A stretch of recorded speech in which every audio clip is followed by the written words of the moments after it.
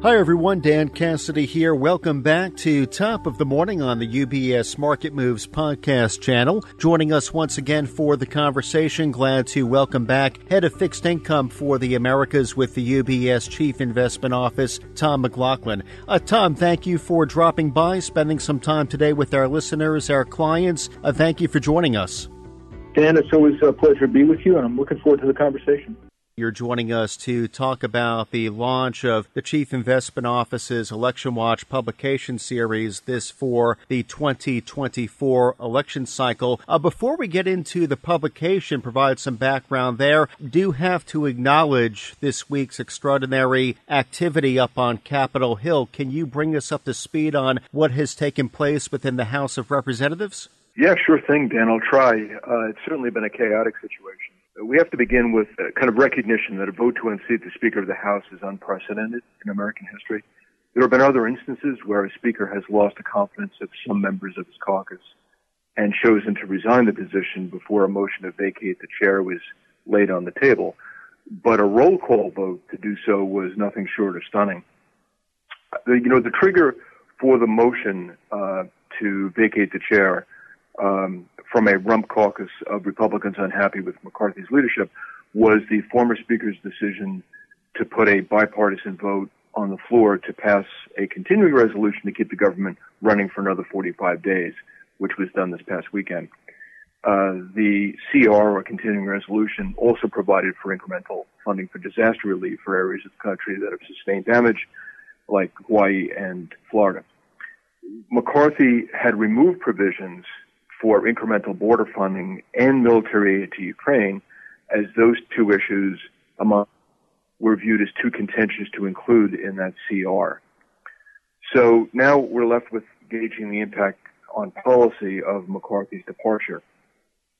First, and most importantly, the net effect, I think, is a higher probability of a government shutdown at the close of business on November 17th, because Republicans in the House will need another week from today to choose a new Speaker, which leaves little time to negotiate an agreement that can pass muster in the House with near unanimous support among Republicans, and then be acceptable to the Senate, and finally, find agreement with President Biden, who has to sign the legislation.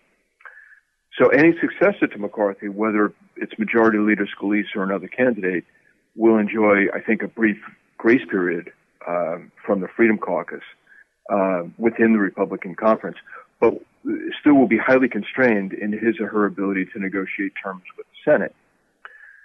Second, while we didn't anticipate that much was going to be accomplished before the budget, in the budget before the end of this Congress, with the election looming next year, this week's events make the prospects for enactment of material legislation much more problematic. Most work in legislative committees, for example, were suspended this week. Now, the rationale, I should say, for Representative Gates to put a motion on the table to remove the Speaker may simply be an effort to raise his personal profile just enough to make a run for governor in Florida in 2026, which I suspect may be on his agenda. It's something that he may want to pursue, because right now he's actually not the most popular person within the Republican conference. A couple of quick final notes based on questions we've already received since the vote to vacate the chair. First, Representative McHenry of North Carolina will serve as the interim Speaker for now, but it's worth noting that his duties are limited. So he's empowered to convene the House into session, to adjourn the House out of session. He's certainly got to oversee the voting for the new Speaker when the candidates are presented. But he has taken himself out of the running for the position of Speaker. Now, if Representative Scalise of Louisiana is unsuccessful, because he has expressed an interest in running for the role, McHenry might be a consensus pick in a manner that is similar to what Paul Ryan experienced when he was the consensus pick after former Speaker Boehner resigned the speakership. McHenry is also, by the way, not in the presidential line of succession because he was not elected a speaker by the entire House of Representatives, and that was a question that we also received this morning. So this is going to be a particularly challenging 5 remaining weeks or so before we get to the next deadline in the middle of November. And I am a little bit skeptical, I guess is the best word, that they will basically be able to get to a point where they can strike a bipartisan deal with the Senate, which it has to be more or less because recall that the Democrats are controlling the Senate floor calendar at this point. So whether or not they can achieve that, I certainly hope they can, but I think the possibility of a shutdown in November has just risen as a consequence of what happened this week. Well, Tom, thank you for the clarity around this complex situation. A lot of moving parts. It will be an interesting few weeks ahead, and I'm sure we'll have some follow-up conversations with yourself as well as our colleagues from the UBS U.S. Office of Public Policy. So thank you for the update on what's taking place up on Capitol Hill. So I do want to pivot over to the ElectionWatch publication series. It's hard to believe, though, we are quickly entering into yet another presidential election cycle. To coincide with this, the UBS Chief Investment Office recently launched the ElectionWatch publication series for 2024. Now, this series of publications will keep us informed on the progression of the 2024 election cycle over the next year. So what can readers expect, Tom? Well, as you know, Dan, we've published an ElectionWatch series every 2 years for at least the past decade. Interest in the series is always a bit higher in presidential election years, so we would anticipate publishing at least 3 more detailed reports between now and the election in November of 24, as well as a variety of ad hoc policy briefs as necessary based on campaign developments. You know, the current presidential campaign is shaping up to be particularly acrimonious. The 2 leading candidates, incumbent President Joe Biden, former President Donald Trump, both sport very low public approval ratings, but they, at this point, obviously hold a commanding position in each of their parties for the nomination. But remember, the control of Congress is also on the agenda. Democrats and Republicans hold the slimmest of margins in the Senate and the House, respectively. The GOP is actually well positioned to retake control of the Senate because Republicans are only defending 10 seats, 11 seats actually, I guess, with a special election in Nebraska, while the Democrats and independents who caucus with the Democrats are defending 23. So in this particular cycle, it favors the Republicans. Control of the House, however, is a toss-up at this point, and much will depend on how the economy performs over the course of the next 12 months. So there's a lot at stake with respect to both the executive and legislative branches of government. As it stands today, Tom, just looking at the presidential field of candidates, what does the makeup consist of today with respect to both the GOP as well as Democrats? So on the Democratic side, it's no surprise that President Biden is facing only modest challenges to his renomination. Sitting presidents generally, it has happened quite a few times in the past, thinking of 1980, for example, when President Carter had to defend his nomination against Senator Ted Kennedy. But by and large, incumbent presidents tend to be renominated without much difficulty. Provided his health is satisfactory, that'll be the case for President Biden. Former President Trump is leading the GOP field by a very wide margin. He faces numerous competitors, as we saw in the 2 debates. But they're dividing the share of Republicans who would prefer a different candidate other than the former president. So unless opponents to Trump settle on a leading candidate, a divided field will be unable to counter the former president's solid base of support within the party. Now, the former president also faces myriad legal issues, which could play a role in whether he gets the nomination next summer. But it's really too soon to tell whether it will be as big an impact on him as it would be on most other candidates. As far as milestones go, I would point out that obviously we should focus on the Iowa caucuses and early primaries, but Iowa has a very poor record of picking the eventual nominee, particularly among Republicans. In fact, they rarely do. But it's still important, that is the Iowa caucus, from the perspective of learning whether any candidate performs better than expected and gets some momentum. So you might see a dark horse candidate win or come in a close second in Iowa, in which case they'll be able to try to move ahead with some momentum. Now, New Hampshire is more interesting than Iowa in many cases because it's a state where a strong performance might indicate an ability to draw independent voters in a general election. And then, of course, there's South Carolina, where both a native son and a native daughter, that is Senator Scott and Governor Haley, are both vying for votes. So I would suggest that, again, I keep saying this, but it is still a bit early. It looks like the sitting president, provided his health is fine, is going to remain the Democratic nominee. Former President Trump is still in the lead. It's a commanding lead, and it would take either a great deal more momentum from one of the challengers, or some serious additional legal problems that he's already dealing with right now to dislodge his position. Well, thank you, Tom, for that backdrop, and those milestones you cited will be here before we know it. Now, as far as issues, policies that resonate with the American voter, within the publication are cited a variety of policy priorities and focus categorized by sector. Are there any in particular, Tom, that you would like to highlight for our listeners today? Yeah, I think so, Dan. As the election campaign moves into calendar year 2024, we can expect the expiring personal tax provisions to be the principal focus of the campaign. Listeners to this podcast will remember that the Tax Cuts and Jobs Act of 2017 had some tax cuts built into it that expire at the end of 2025. Now, this was done to accommodate arcane Senate rules that allow tax bills to pass on a simple majority vote in budget reconciliation, provided that it doesn't raise the size of the deficit beyond 10 years. So tax bills in the Senate often are structured with temporary provisions that the sponsors hope to remain permanent, but technically expire in a few years.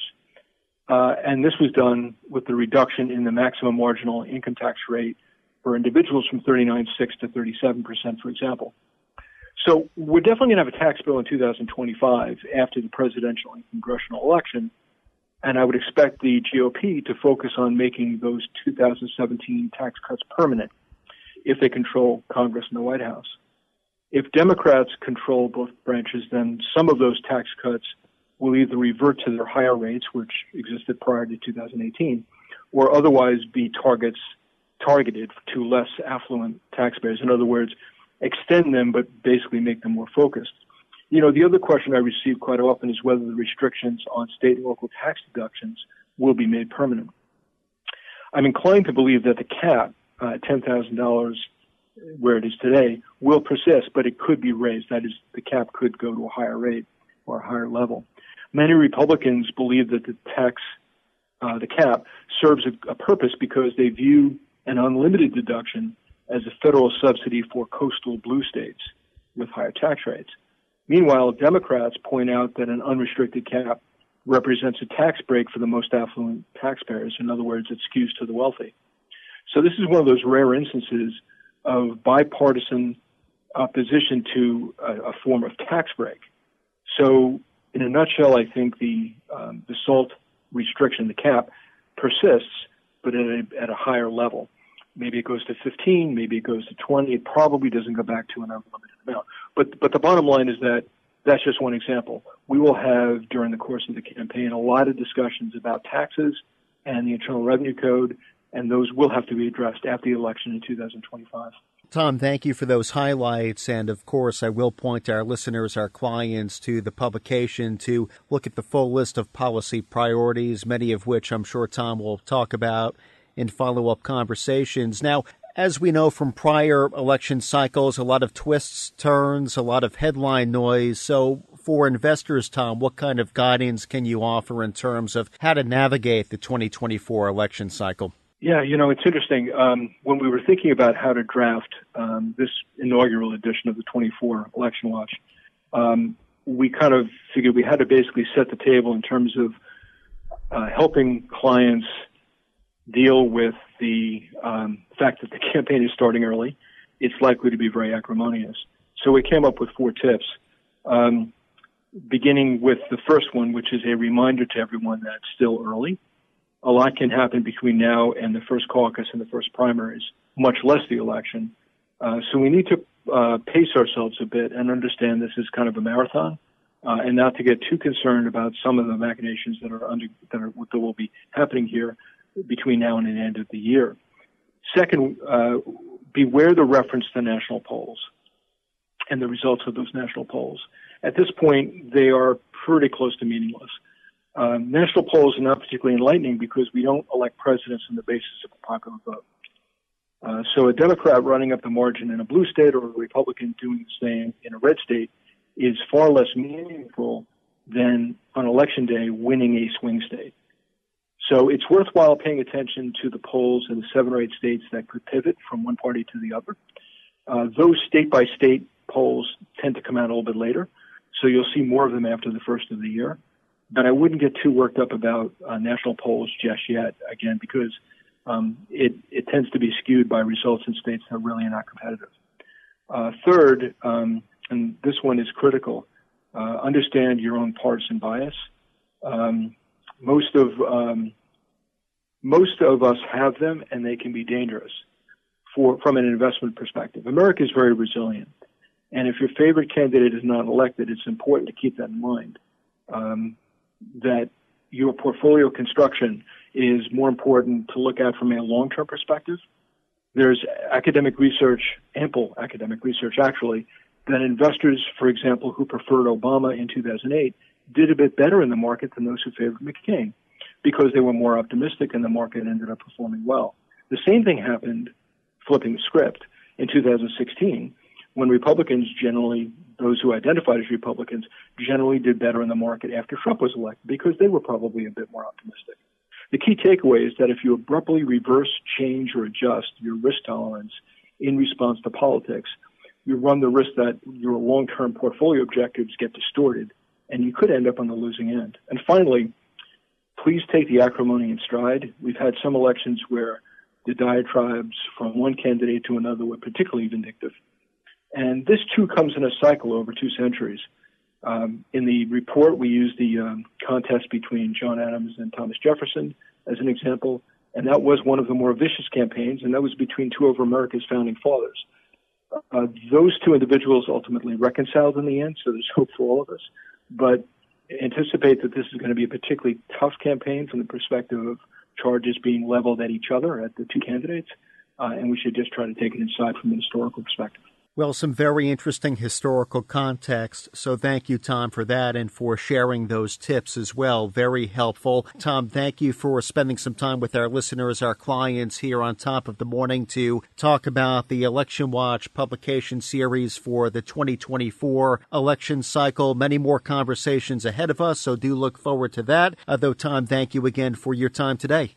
Always a pleasure, Dan. Today we have been joined by Tom McLoughlin, Head of Fixed Income for the Americas with the UBS Chief Investment Office. I will point our listeners, our clients, to the internet site ubs.com/ElectionWatch, where you can locate all resources as it relates to the ElectionWatch publication series for 2024. Again, that's ubs.com/ElectionWatch. From UBS Studios, I'm Dan Cassidy. Thank you for joining us.